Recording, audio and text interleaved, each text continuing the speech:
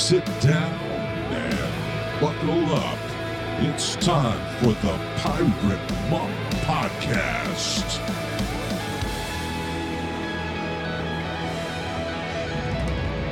Welcome to another episode of the Pirate Monk Podcast. Yes, it's true. A brand new, fresh out of the oven episode of this nutty conversation is now, I don't know. Yeah, This where are you sounds going with stupid. that? I That's have good. no idea. you painted yourself in a linguistic corner on that one. I certainly did, but it's late. It's dark already, Aaron. It is dark already. That was weird. I don't think I've seen the lights on in this building since last year. So crazy. It's dark. Yep. That's really not that interesting, is it? No, it's not. Should we restart? Nope. It's good. It's Really? good. You're actually going to put this is going to be, that's how we're actually going to start this episode of the Pirate Monk Podcast. Guys need to know that we're not that good at this and that we're just like all of them. I think that's important. Yeah, well, I lost the script. Where is the script? That's that script that we've had for all these years. So anyway, I'm Nate Larkin. I'm sitting here, of course, with Dr. Aaron Porter. Wow. Yeah. I went from an admiral to a doctor just like that. And here for our weekly conversation, edification, encouragement, education for Ooh. pirate monks around the world. Edification. Yeah. Do only Christians get edified? I've never heard of a person not in the church that claims edification. Boy, I think only Christians are allowed to get edified. Man, I'm so glad I'm a Christian.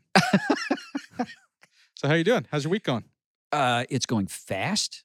We're recording this a couple of days before Thanksgiving in the year Yes, 2019. forgot about Yeah, time is speeding.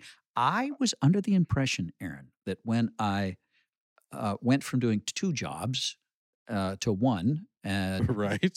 and devoted myself entirely to the Samson Society, that I would have a little more discretionary time. I had great plans. I was going to write for 4 hours every day. I Aaron. do remember that. And I Yeah. also remember hoping that you wouldn't expect to keep all of your plans. So you got over it. Well, so much has been happening. And, I managed to write one blog in the last 2 months. But you've been connecting with a lot of guys. I really have. It's wonderful. So my plans aren't working out so well, but it seems as though Samson's going well, and I'm having the time of my life. Isn't that great that you were not able to ascend the ivory tower to write your books, but instead stayed in the basement with the guys? That's beautiful. Yeah. And what about you? Well, I need to make a confession. All right. I have behaved fecklessly. Fecklessly. Okay. All right. That's Tustin men. I've received multiple messages from folks from Tustin. Oh, you insulted I the know. fair city of Yeah, Tustin. you only got one of the messages. I received more than that. Oh, my. Okay, look, Tustin people, I'm sorry. Okay. On a prior episode of the Pirate Monk Podcast, you announced that there would be some kind of a local Samson retreat somewhere in Southern California. And then you said it would be in the middle of nowhere in some like podunk town called Tustin. Well, I don't know. I mean, it's not in the middle of nowhere. It's in the city. Okay. Okay, so I spoke rashly. I Uh-huh. was wrong. Okay. I had reminders that it's the gateway city to beautiful beaches and places, which is all true. I had one Tustin experience in a strip mall at a job training Okay. that we were required to do. It was not in a beautiful area. I arrived late because I had to be on the 405 freeway, Uh-huh. and I didn't hear that I had to get a B or better on all the tests or I would be fired from this job. Okay. I'm not going to say what restaurant I was working for. Okay. So I came in just thinking, Okay. well, this is dumb. I'll sit around and, twiddle my thumbs for this entire week that I have to drive all the way to Tustin from Yeah. like San Pedro. And the day before the end, the guy said, you've been getting like C minuses on everything. Well, I don't know what to do because you're going to get fired. And I went, wait, what? I'm getting fired? And I said, well, okay, just give me tonight. I'll study all your tests. I'll take them tomorrow and I'll get A's on all of them. Yeah. To which he rightly said, now, I'm 18, okay? I'm Yeah. 18. Oh, this explains a lot. You should have started the story this way. Yes, You're sorry. 18. I'm 18. You're automatically an asshole right then. Okay. Definitely. Okay. So when he heard me say, oh, well, I'll just study and get all A's, he rightly said, well, why didn't you study in the first place and get all A's? And I said, and I quote, well, we all know this is kind of a joke anyways, right? I'm going to learn how to do the job when I do the job. Yeah. And that made sense to me until the words trickled forth from my lips and I saw the look on the man's face who ran the whole academy. Yeah. So anyways, I took all the tests, I got the A's, and my manager got a scathing report from that fellow saying I should probably be fired anyways. So, Tustin, that was my one experience with you. I missed out on all the beauty. When I'm next in the area, I'll look you guys up and you can just take me on a tour of Tustin. And you know what I just realized? I, in the past few moments, spoke fecklessly about 18-year-olds. So I will probably get... Isn't feckless the best word? I don't know why I love it this week. I know. And what we all need is more feck. Feck, yeah. We need more feck. Absolutely. That's great. That's what recovery is all about. So yeah, the other thing that's besides feckless that's been occupying my mind, and feckless has come up a lot, is hearing British people saying that they're taking the piss out of someone. It's just all this British television that you watch on YouTube? Yeah. Okay. And it means messing with them or, I don't know, insulting them. You insulted me. You took the piss out of me. I just don't like it. It doesn't work for me as an American. We need some British listeners to explain to us exactly what that means. Yes, please. Okay. I would love that. All right. We've got some guys. I know. So you guys need to write us. So can I tell you about my experiment? Oh, please do. Yes. So we left this for a real conversation. I've been doing a Silas experiment. Now, usually when I have done Samson type experiments, they haven't gone well. You haven't always approved, and they usually have turned out badly. But I'm on my computer almost all day. Yeah. Whether I'm doing coaching or engineering stuff. And I've never loved phone interruptions, phone conversations. Right. That's just not how I am wired. Right. So I have a special, I made a secret email account, which, by the way, it took me 30 minutes to find a name that hadn't already been taken. Wait, you have a special... I'll Normally, do the whole we thing. say we don't have secret email accounts. I know. Those usually lead to trouble. Yes, but it's with my Silas. And okay. All right. So I have this, I made an email account that would right. be private between me and my Silas, where Okay. throughout the day, at least once a day, All right. I'm writing the answers to my 4 questions, but a lot more than that, because I'm way more wired to write my thoughts out. I'm Oh, a okay. very flow of consciousness guy. Okay. But then it's also there throughout the day. So I have the ability to do it twice a day, 3 times a day. If something comes up, if something's triggering, I just go to my other screen That's and right. write it out. And I told my Silas, you do. FecklessAaron@gmail.com. Yes, that Okay. would have been great. Okay. I told him he doesn't have to respond to every one. I just Sure. need to know he read it. Yeah. And then we still make time to have conversations on the phone, but it's not every day. But I am writing out far more detailed things than I would take the time to speak on a daily basis. Sure. So it's becoming like this very honest journal, which will be thrown away. So, which is why it's in a separate email account. That's a legitimate use, right? Sure. Oh, okay. Just checking. Okay. All right. So what do you think about that? I think it's awesome. I think the people at the NSA are having a great time reading it. I don't care. No, I love that. That's you found a medium that works for you, and it's the best way for you to be spontaneously honest, to communicate in a way. Yeah, if it works, it works. Here's another. I love the way that we're learning new, different, better ways to communicate with one another, especially with our Silas. Heard again today. Somebody else telling me how much the Marco Polo app, which many of us were introduced to at the fall retreat. Mm-hmm. I didn't know about Marco Polo before that. This kind of voice text. I don't know what it is. You're not texting somebody, but you're sending them a message that it's a video message. Yeah, you're recording a video message. Yes. Used often to a group, though, right? You can do it to a group or to a single person. So you can do it as a direct message, or you can do it to a group. So what have you liked about that? Because you've been using it. Oh yeah, I'm getting check-ins from guys.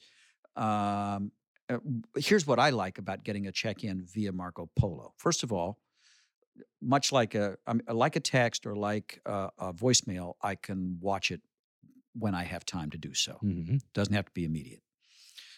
Although I could do it right away.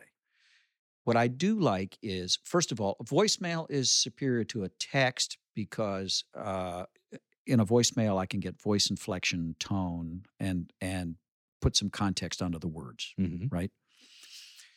That Polo thing is even better because I'm seeing the guy's face. And one of the things they taught us way back in the day in Princeton when I was studying preaching is that when we stand up to speak, only 6% of what we communicated is communicated by the actual words we say.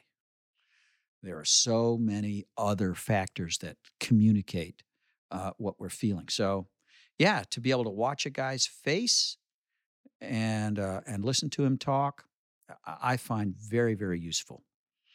And I don't mind returning those messages. I don't know. It's kind of fun. I look at myself in the freaking phone, and that's what makes it fun. Yeah, Hey, that's what I look like. I do. I'm fascinated. I can put the phone up high so I don't have to see my double chin. I can look a little bit younger that way, and I can actually show where I am. I can put the call in context. It's nice. And I know if they start putting backgrounds on that, you'll be all over it. Because when you start doing Zoom, man, did you love putting those different backgrounds Oh, yeah, up. exactly. I found great backgrounds, yeah. That is great. So Marco Polo, Slack, so many ways to connect with groups of guys. Yeah. I am glad I got your approval for this Silas experiment. I've really enjoyed it. It suits me so well. Yeah. Maybe other guys will do it. Yeah, I mentioned it to another guy just today who immediately said, nope, that's the worst idea ever for me. All righty, there you go. Yeah, you got to have a Silas who likes reading emails, I guess. Yeah. And if it doesn't work for you because you're a talker, then leave your voice messages, and that's good too. Right. Let's see. What are we looking at? Time? Well, we don't have time. There was a whole other thing I wanted to say. I'm going to say it real quick. Okay. When you're talking about the nonverbal communication being 94% of how we interpret something, right? I've had a pet peeve over the years that Christians get sucked into an idea that we can read the Bible and interpret it through simple hermeneutical tools. Mm-hmm. And I never hear anyone acknowledge that when we read Jesus saying something, when we read something that Paul was saying in his own mind, we create in our imagination all of that 94% that gives us interpretation. Right. So I can say, well, I looked at the Greek, I looked at the context, I looked at what other people have said for 2,000 years. Yeah, but when Jesus says, if you love me, you'll keep my commands, what was the tone of his voice? What did his face look like? Yeah. Because that's going to tell you everything about who God is. Oh. And I just want to throw out to our guys to be incredibly humble and gracious with yourself. That in this journey, we have to discover who God's character is so we can put the right nonverbals on things. Yeah. And not just trust in what a book says it means. Yeah. And to recognize this is all very slippery. Mm-hmm. So there you go. That's my very brief, the hermeneutics of nonverbal communication thing that I hope will at least let some of you take a deep breath and let Jesus talk nicer. And thus ends today's lecture from Dr. Aaron Porter here at the Pirate Monk Academy. That was really good, Aaron. Well, we have another doctor on the line. You do know people are going to actually think I'm a doctor that are just tuning into this. Okay. Isn't there some law against that? I think there is. Okay. You're a... Oh, I'm not going to go there. I'm not going... You can tell me at the break. So we're going to take a quick break, and we're going to bring the real doctor back here on the Pirate Monk Podcast.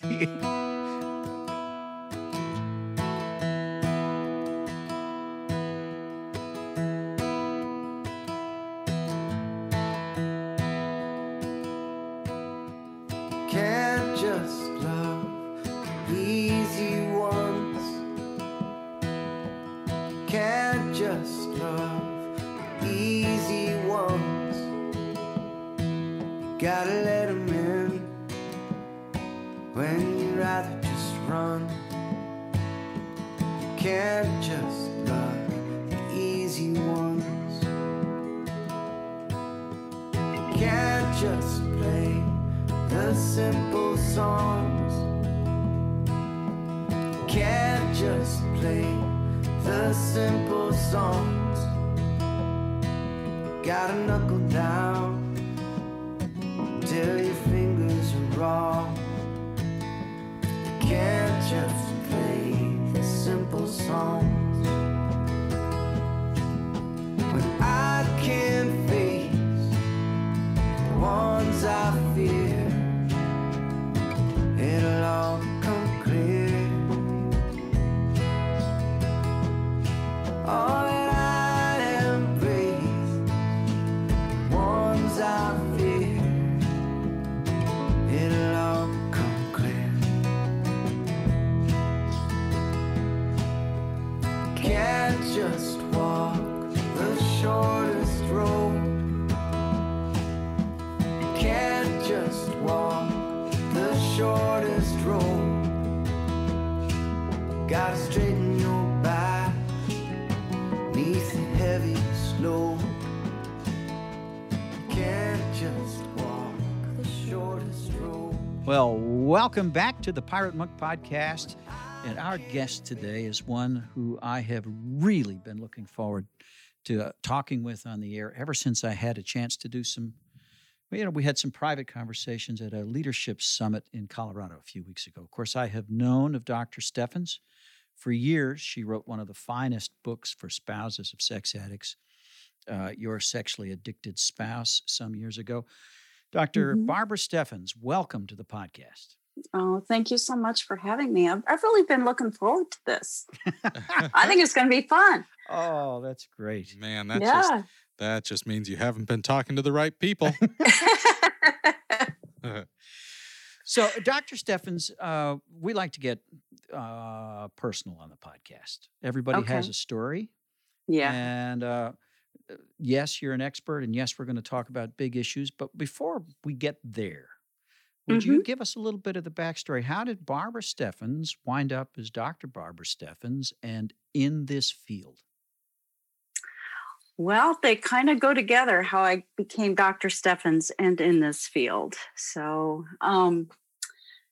let's see. I went to school as a grown-up with 2 little kids and became a counselor. I really started with an associate's degree and then found out I really liked education.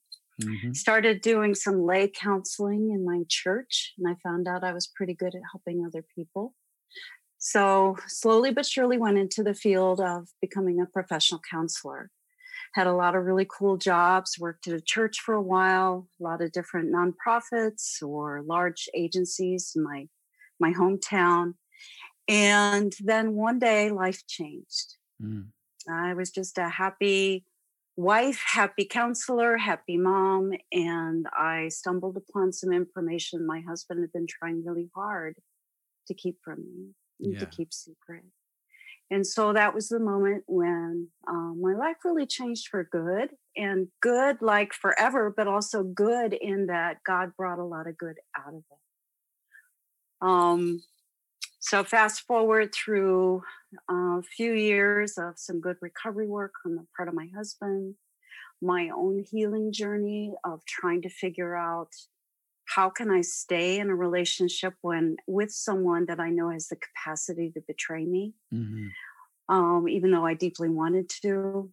So you probably hear that story a lot with the men that you have contact with and what that process is like. But as a believer, I really, really understood that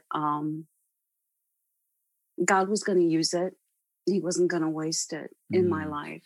So I didn't know what that would look like. I just trusted it. One day I asked a good friend of mine who was leading men's groups at one of the large local churches here. And I said, so where's the group for someone like me? And he said, Barb, when are you going to start it? So that's how I ventured into the world of supporting and encouraging partners of people who have sexual addiction, problematic sexual behavior, whatever you want to call that. Yeah. Yeah. So as I was doing that, I really started to realize that the information that was out there for people like me really was not sufficient or didn't make any sense for most of the women that I worked with. Right. We were called co-addicted. We were called codependent automatically. And what I was seeing as a trained clinician was whole lots of trauma. Yeah. Uh-huh. So that led me then to go back and have the crazy idea of getting my doctorate so that I could do research to really show the level of trauma in partners. So that's why I am now Dr. Steffens. And my doctoral research was really the basis of the book, Your Sexually Addicted Spouse, journal article before that, and then has really led to a change in the sexual addiction field. Yes. Where it's very, very rare to hear that word co-addict anymore. And more clinicians and coaches and other helpers are understanding the trauma the partners experience. So tell me a little about the difference between codependency and the idea of being codependent and the trauma that you're talking about. That's one of my favorite things to talk about. See, I really have come to believe that what we call codependence are trauma responses. Oh, wow. So it's a way of trying to adapt and survive what I call crazy. So a lot of people, let's say in early childhood, they're growing up in a family where things are just out of control or they don't know quite what to expect. They develop behaviors to adapt and to survive. And especially for females, we learn that you're quiet, that you're a peacemaker, that you try to anticipate the needs of other people because that helps keep you safe. So if a woman brings those kinds of learned behaviors out of childhood into a relationship with someone with an active addiction, even if they don't know about the active addiction, some of those behaviors will come back up because it's starting to feel crazy again. And this is what I know to do. So I have just stopped using the word because to me, I don't have to put a label on something that someone learned to do to try to survive. So let me take it out of the sexual behavior realm for a second so that I can get a clearer picture of what you're talking about. I'm thinking right now of a mom of a drug-addicted son, single mom, who really, he's in his probably mid to late 20s, and she still mothers him like a little boy and wants to keep him from all consequences. And her identity is very wrapped up in that relationship with him. So that would be kind of one of those classic codependent situations. So give me some new words for that situation. It's still trying to adapt to crazy. Only in this situation, the crazy is her son.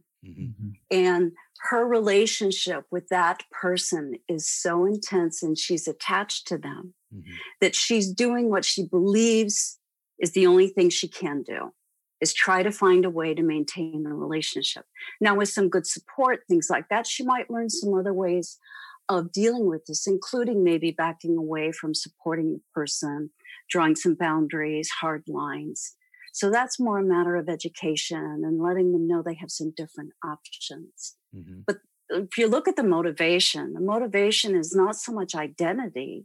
The motivation is the relationship. Right. The motivation is the attachment. So again, I just choose not to use pathological words to describe when someone is trying to maintain something that they fear they're going to lose. I've noticed you use the word attachment there a couple of times in that response. I imagine that attachment theory has played heavily into your understanding of these relational dynamics. I know, of a well-used phrase in the world of codependency, or with that approach, is loving detachment. All about detachment. Would you say that when you're coming now at the situation from a different angle and you're understanding we're dealing with trauma survivors here, are those tactics and strategies of loving detachment and so on still applicable? I think it depends on the situation. I think that in some circumstances, let's say the person with the problematic behavior, whatever that is, if they're getting and they're humbled, they're repentant, they want to change, then that detachment may not be necessary. There still need for boundaries, things like that. But if you really want to repair the relationship, I'm seeing the changes I really long for. I'm not going to pull back. Oh, I love this. Yeah, go ahead. Keep going. Why pull back? But I still have to be in a position of protecting myself. So what does that look like?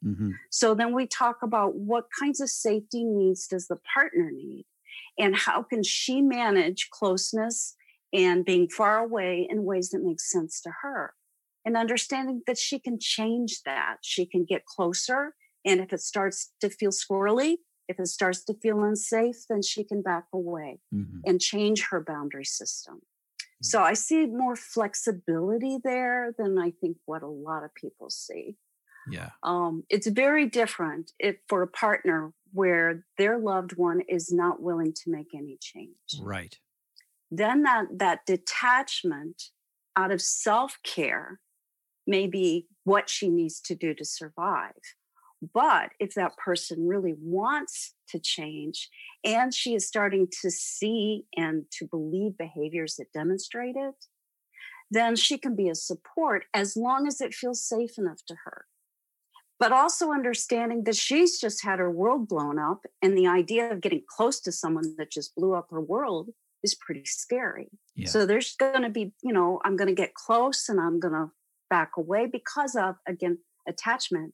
There's been a huge attachment rupture there. Yeah, yeah. So a quote from my study, a woman said, "I loved my husband and I wanted his comfort, yet he was the source of my searing pain." So wanting to get close and wanting to step away. So that's normal early healing, is come close, go away, because I want to believe you. I can't believe you. I can't believe you did this. I really want to believe you're going to change. So it's a rough road. Nate and I have been talking a lot more recently about the role of love in a spouse dealing with someone in their family with addiction, that a lot of the old thinking was pretty hard-edged and set very tough boundaries and tough love and confrontations. And that there's more information about that flexibility that can include a loving and a safe environment for also the addict or the person with the problematic behavior to find healing. Yeah. I think in the past, the fear is if I start to allow too much flexibility, then my love is going to be abused and I'm going to just keep getting re-traumatized. And so as a knee-jerk reaction, it was, let's just shut that down. And so how does a person keep that flexibility where they can still get their needs met? I think that's what a crazy thing you're saying, that a wounded spouse still has needs that they really do want to get met from their spouse, but there hasn't been a clear road back to that. So you're saying one thing you've said is if it feels unsafe, then put those boundaries back up. But what are some other ways for people to just avoid black and white hardline thinking and allow for more flexibility? Well, one thing that I've really come to believe is that, let's just talk about sex addiction field in particular. What we've done is we've separated the partner and the addict too much and for too long. And so allowing for, again, I'm going to have, as a partner's advocate, I'm going to say, if the partner feels ready and safe, start having some couples. I want to say it's not counseling. It's more like couples crisis work where they can talk about how do we manage this wanting to be close and yet I can't trust you. Start to work on some basic communication. Start to understand what the boundaries are, helping the person in recovery understand the trauma symptoms that they're seeing in their spouse, because then they can assist her in her healing by understanding she's not mad at you all the time. She's just triggered and on fire in her brain. And so she needs some reassurance. How do people find that? I mean, you just differentiated counseling from what was the phrase you used?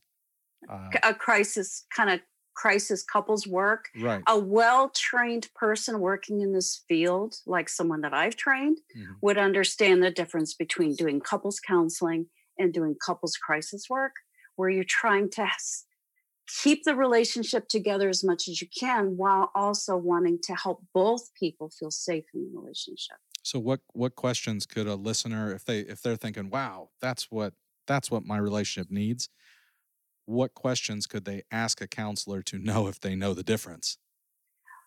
I would just say look for someone that is trained in this field specifically, and then ask questions about how do you view the partner? How do you view the relationship? What's the role of early couples recovery work from your perspective?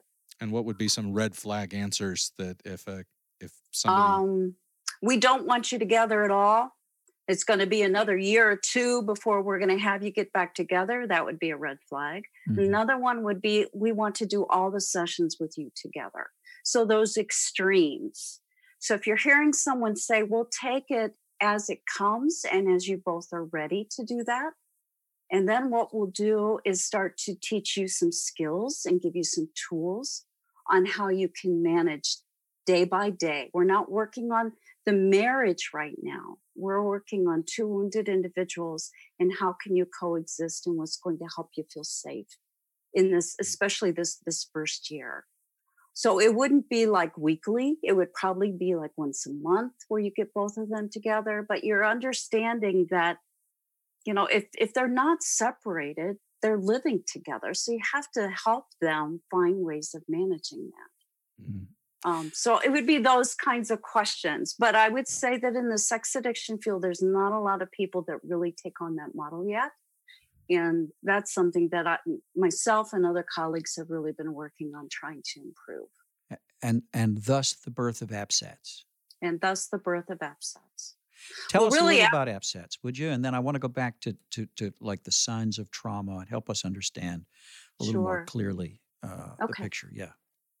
So APSATS is Association of Partners of Sex Addicts Trauma Specialists. We were formed, I guess, officially in 2012. And it came out of a felt need for more education for clinicians and those who would seek to help, especially the partner. Because we found that there was so much focus on training people on how to help the person with a sexual addiction, sexual compulsion. And there were still so many people that really firmly believed that the partner had their own addiction. They were co-addicted. Yeah. So we wanted to fill in that need, developed a curriculum that was very, very trauma-based, trauma-informed. It's all grounded in really, really well-researched trauma resolution model originally developed by Dr. Judith Herman. And so we've just been training folks since 2012. We do 3 to 4 trainings a year. We've trained people all over the United States, Canada, the UK, Singapore, Australia, New Zealand, Sweden, Finland. Wow. Singapore, did I say Singapore? Anywhere, all over, but unfortunately all English speaking or predominantly English speaking. So we have a lot more to do. But that's how it was formed, out of that felt need. And so what we're doing is training from a model that's trauma-informed on how to help the partner. So it's really understanding the traumatic dynamics, but also how that model can improve recovery for the person with the addictive behavior. Yeah. And the whole system, but primarily those two people, that coupleship. Yeah. I love that you are really an advocate for the preservation of marriage where it's not, certainly in every case, you're not going to put the marriage above the health of the two people, but where there is, a will to heal and grow, you're all for that. You're all for saving that marriage wherever we can. if they want it, I want it for them. Mm. Absolutely. And if they decide I can't go down this road, then that's their decision. Sure. I think an issue that we've seen in our field is we have told people what they need to do and what they have to do, Mm-hmm.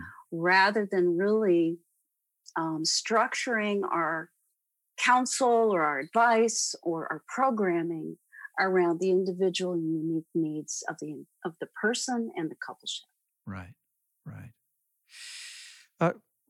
One of the Go ahead with your trauma question. Yeah, I'll remember the question that I want to ask. okay, good. afterwards. Yeah, let me ask the trauma question. So it seems to me, if I understand the story correctly, that what really started to turn the lights on for you and your colleagues, first of all, you became well aware. I was given this simple explanation when I got into recovery 21 years ago. I'm addicted to sex. Allie's addicted to me. Mm-hmm. So I've got work to do. She's got work to do.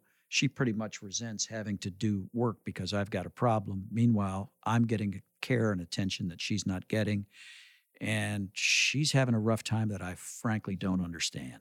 Right. And it seems to me that at some point it occurred to you and to your colleagues that a very high percentage of the spouses of addicts were exhibiting the classic signs of PTSD. Yes. So these were trauma responses. Can you unpack that a little bit for our listeners who are perhaps unfamiliar with what trauma and post-traumatic stress looks like? Mm-hmm. Well, there's a couple ways of understanding trauma. So the one that most people are familiar with is the traditional PTSD. Mm-hmm. So that's usually an event, something that happened. So you're blindsided, didn't anticipate it, really didn't know it was coming. Most partners don't know it's coming. Mm-hmm. In my research, I think when the sexual addiction was uncovered, 75% of the time it was the spouse who did it by searching, finding something, stumbling upon something. And so that's the traumatic event. That's the being blindsided. Right. So you can compare it to any other kind of thing, whether it's a natural disaster. The ones that are the closest are any other kind of interpersonal betrayal or trauma. Right. Like sexual assault, domestic violence, things like that. So the symptoms of that are shock, numbness, real extreme emotions, being hypervigilant.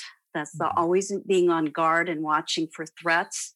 The difference for a partner of a sex addict are the threats can be things like a computer or an iPhone or their husband's face, or walking through the mall and walking by Victoria's Secrets or a song on the radio. So they can be anything. It doesn't have to be directly related to that moment they found out, but it has meaning and connection with that moment. They have nightmares. They startle easy, real high anxiety, incredible fear, terror.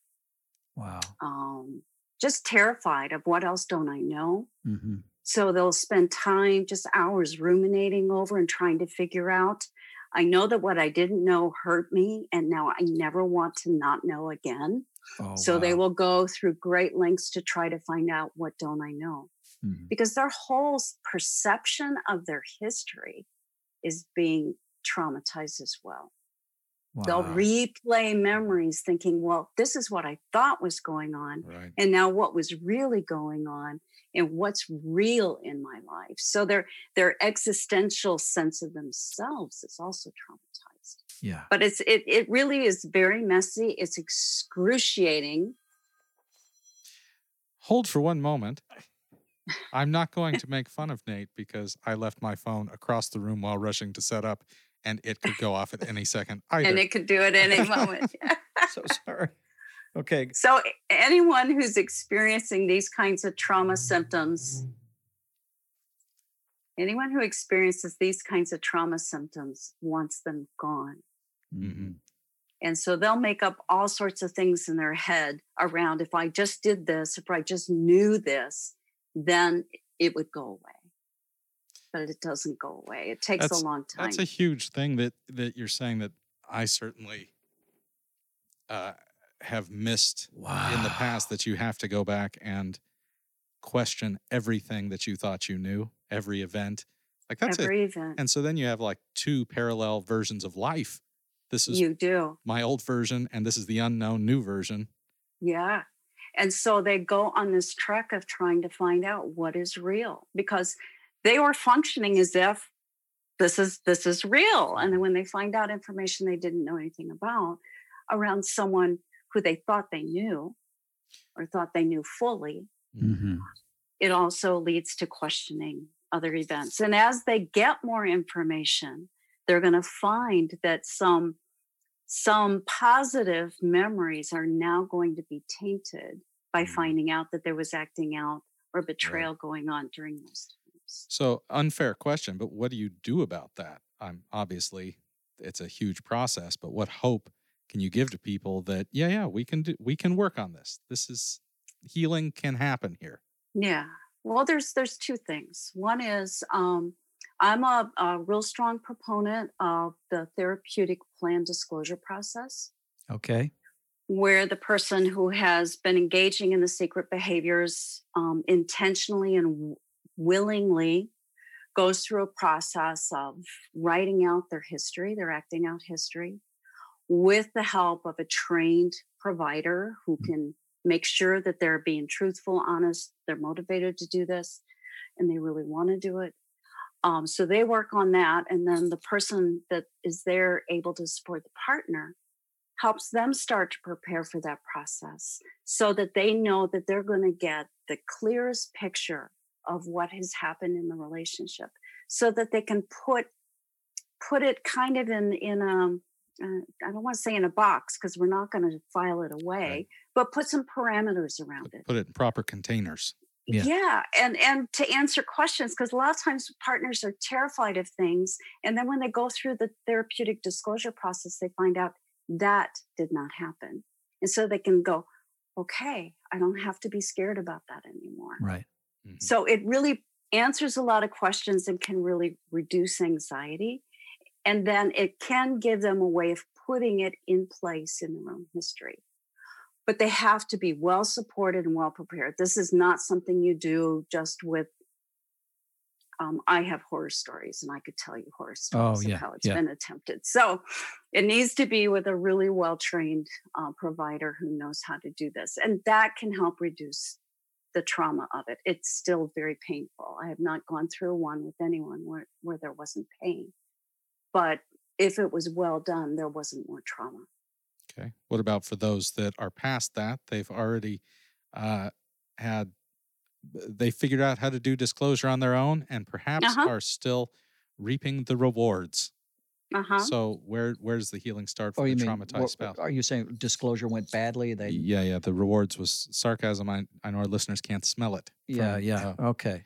Man, we certainly hear a lot of, awful, bloody disclosure stories. So. Oh, yeah. Yeah. I do too.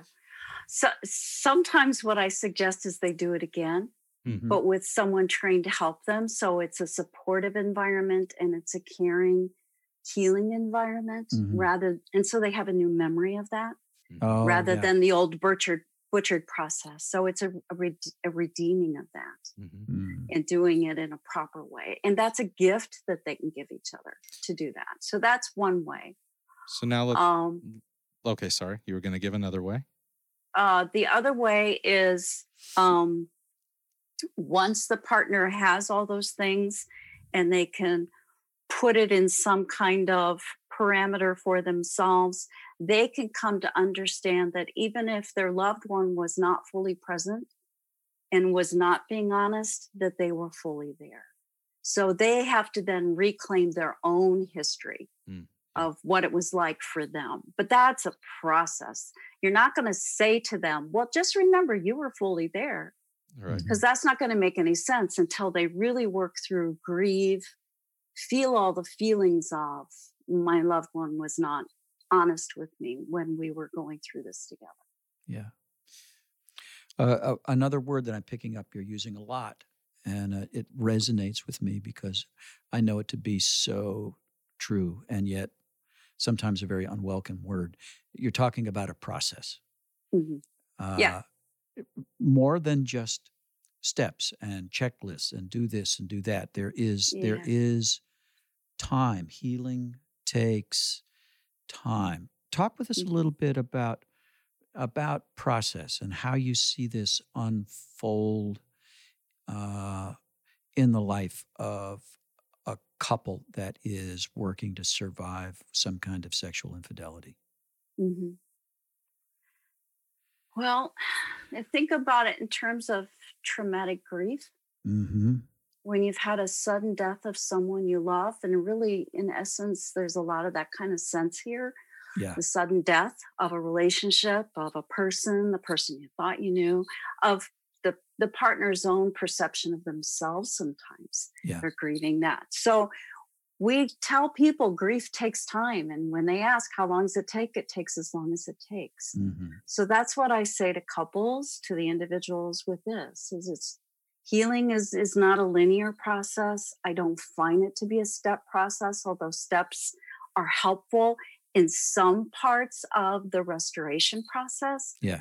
But healing is messy.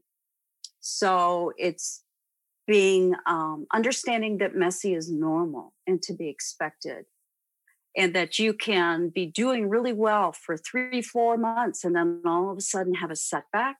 Mm-hmm. And again, we're going to say that's normal. That's to be expected. Mm-hmm. So it's more of a dance where the steps change every time you do the dance. Mm-hmm. Yes, I love that. So true.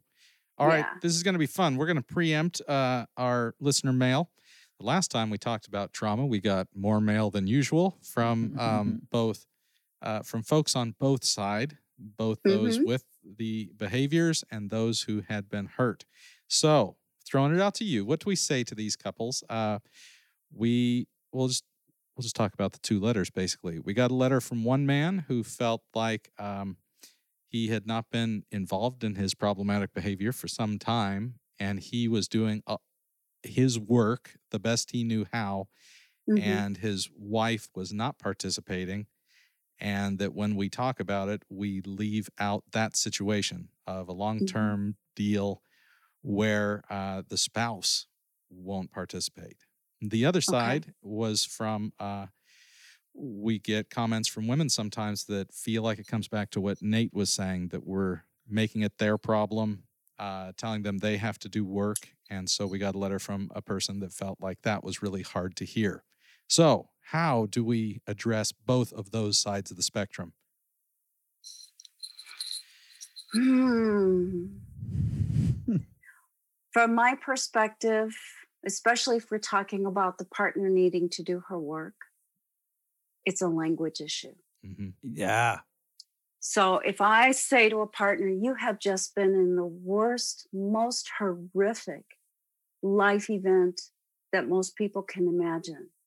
And so, of course, it would be helpful for you to have support and encouragement with people that understand this, that understand the traumatic dynamics of that. And we're here for you. If I say, partner, you need treatment, you need to do your own work. Yeah. Embedded in that is there is something wrong with you. Yeah. And any trauma survivor automatically feels a sense of responsibility. If only I had done this, if only had I not done that, then this would not have happened to me. And I find partners respond much better, and it's much more respectful to say this happened to you. Yes. And we're here for you to help you figure out what does that mean for you and what do you need to heal. So I don't even use a lot of recovery words. I don't use work. I don't use treatment. Good. And when I'm teaching clinicians, especially clinicians, because we love to do treatment, that's not what most partners need. Right. They need safety. They need space. They need time. They need validation. They need their feelings normalized, and they need tools. Yeah. So once we get that language in place, how, some folks see that the wounding that's happened and they desire to step into healing and care. Others, it's scary. They feel like isolation is much safer. So if someone's feeling flinchy about, pressing into this, whether it's a fear that this is going to be shifted around on them or whatever might keep them in isolation, what encouragement can you give to take a step towards care and healing? I've been doing this work for over 20 years. And once a wounded partner sees and has contact with other wounded partners, that really helps them. Yeah. Because they understand that their experience, although it's unique, they're not in isolation. There are so many others. Yeah. And those others can be of support and encouragement to them. And they're not, those others, because they've been blindsided, are not going to blame her for what's happened. They're not going to put labels on her. They're going to be there. They're going to say, me too. I get it. I understand. But that means we have to have more resources and more support services available for partners. Just saying, go to this counselor, again, embedded in that is there's something wrong with you, even though, I don't believe that. That's how it's going to be received. So I think the front line needs to be our faith communities. It needs to be as many kinds of support networks and support systems we can put in place, because just like for people struggling with their sexual behaviors, one size doesn't fit all, which I truly believe. Yeah. I think it's the same for partners. And so if they get an invitation to just join, let's say, a closed Facebook group where they can ask questions and get some honest answers. If that's their first step, that's wonderful. If it's a book and that's all they can tolerate right now, then let's start there. But it means the people that are in their larger community have to have more information on how to help steer that person in a direction that's going to feel safe enough for them to stick their toe in. On the flip side, so many partners are terrified of getting support. And it's not that they're terrified for themselves. They're terrified that if I go and get help, then other people are going to know about my loved one. And so there are some special populations of partners where it is so hard for them to get help.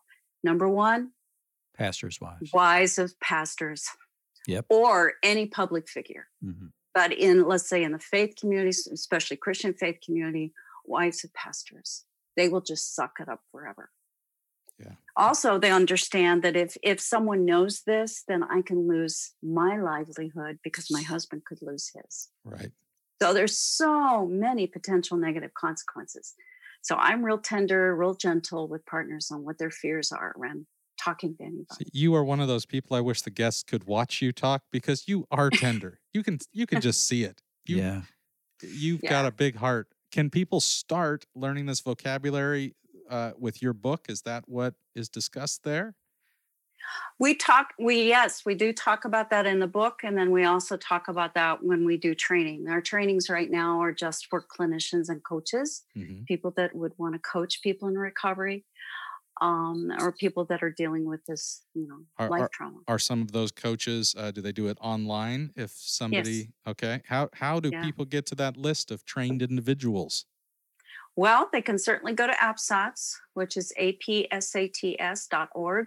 And we have a really good directory of clinicians and coaches, again, predominantly from the U.S., but also other countries. And the cool thing about coaching is coaches aren't bound by state lines or even country borders. Coaches can do what they do. I'm a coach as well as a clinician. And that's really helped me support people from anywhere and everywhere. So anybody that's afraid of someone being too close to their real world can get someone in Finland to do their coaching. That's right. The time zone will be perfect. It really is. And especially for these special populations of partners that say, I am so scared the world's going to know, is those online groups really protect anonymity. So they're a good, safe place to start. I have to tell you, Barbara, that when I got to spend some time with you and some of your colleagues at the Leadership Summit in Colorado a few weeks ago, I think what struck me, what really swept me away emotionally, this realization that I've been so focused on the Samson guys, Mm-hmm. and we've been working so hard with the guys, and the guys are doing their work. They're doing tremendous things, and we all love our wives, but I think Samson. It's Samson is a company of Christian men, but those of us who are married have a responsibility and obligation to see that our wives are cared for as well as possible and to support them. And so it's not outside, I don't think it's outside the purview of Samson to do what we can to encourage the growth of peer support and then good, quality professional care from people like Dr. Steffens. Mm. And the vocabulary thing is huge. And Yeah. it starts with that. Yeah. So how can people find your book? I assume that it's everywhere. Amazon. The finer It's- bookstores everywhere carry Your Sexually Addicted Spouse by Dr. Barbara Steffens. And Marcia Means, and Oh, only yeah. online. Okay. You have all sorts of other books about sex addiction in the brick and mortar stores, but not the ones about trauma and the partners. They just don't show up Isn't that on the nuts? shelves. Okay. So you get it online, and sometimes it feels safer to get it online. This It's is also an true. Audible book, and Oh, yeah. Sure. Yeah. You're not making a statement when you carry it to the register. that's right. yeah. Exactly. Yeah. Why did I just get like a glimpse that getting a recovery book on sexual healing carries the same shame as picking up porn Yes. at a brick and mortar store? Right. That's yeah. just sad. Yeah. It is. Yeah. But it is true. Well, Dr. Steffens, I can't thank you enough for making time in your schedule to talk with us and with our listeners. I look forward to working with you more in the future and drawing on your expertise. Thank you for your willingness to be of assistance to Oh, our you community. are so welcome. You are so welcome. And you know that I'm here and ready All right. however I can help you when you're talking about helping the partner. All right. Well, we've got some plans maybe in the making that are Cool. we can't yet announce, but exciting things ahead. That All would right. be great. Well, Thanks. Stay with us, huh? Yep. We will be right back here on the Pirate Monk Podcast. Awesome.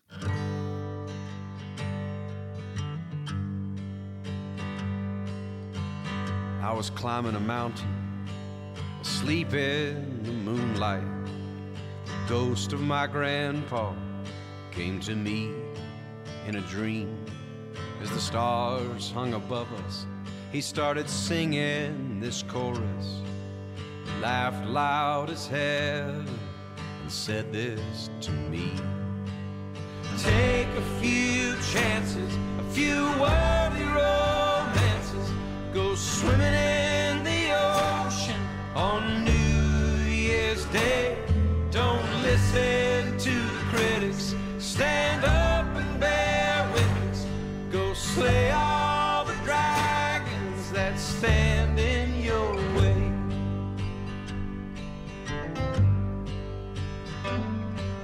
We stayed up and talked till the sunrise. Of war and love and sorrow. He said, stop spending all your money on forgiveness of sins. Today is all you're promised. Don't trouble with tomorrow. He faded into the forest, proudly singing this hymn. Take a few chances, a few worthy romances. Go swimming in the ocean on New Year's Day. Don't listen to the critics. Stand up and bear witness. Go slay all the dragons that stand in your way.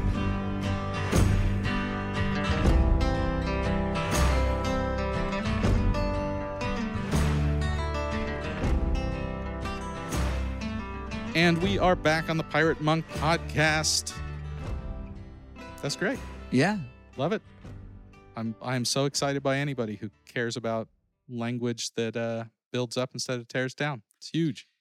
And doesn't Dr. Steffens just have the kindest, most restful, healing, reassuring presence. I just love that any jokey kind of comment I made, she would turn immediately back around to, and this is how we're going to care for people. Yeah, It was yeah. so, like, it's awesome. Yeah, yeah. So yes, I would feel very safe bringing my scariest stuff to a person like her. And I'm so glad that others have been trained to do it. I love that it can be done from anywhere, Mm-hmm. because that's rough for people that are, parts of the country. They don't have access to that quality. Yeah, let's make sure the listeners understand that through AppSats, they can connect with a trained coach, Mhm. and then using Skype or Zoom or one of these other video communication platforms can get the help they need, even if they live far away from a metropolitan center. Yes. So it's available to all of you. So check it out. If you need it, take that step. Or if this is scary, take whatever step feels safe to you. See? Very good, I'm very learning. nice. You're a softer, gentler, kinder Aaron all of a sudden after Just- spending time with Dr. Just Steffens. 30 minutes with Dr. Steffens, and I'm better. She can do that for you too. Sign up today or whenever. Meanwhile, we'd love to get your reaction to this conversation or any contribution or suggestion you would like to make. And you can reach us, as always, at piratemonkpodcast@gmail.com. Nice. Do we have anything else coming up that we need to announce? We're kind of at a holiday lull. We are, yes. We hereby announce the holiday lull. But we're going to do our best. Now, I've got some traveling to do in the next couple of weeks. It'll be a bit of a challenge to record these, but we're going to do our very best to get out a weekly episode. Where are you going? I've got family trips to take. Going to go see kids and grandkids. I've also got a difficult trip to make to visit a sister of mine with early onset Alzheimer's who's declining very quickly. So, yeah. And other stuff, on the calendar. Suddenly, I've gotten very busy. But this weekly conversation, is very, very important. We're going to find a way to keep it going. Yeah. Well, and if you're out of town, I'll just take the little recorder down to the pub and grab whoever's there and just record an episode with them. It will be just as good, I am sure. No. All right. That's Well, it. That's it for this week. Until next week, I'm Nate. I'm Aaron. We're your pals on the Pirate Monk Podcast.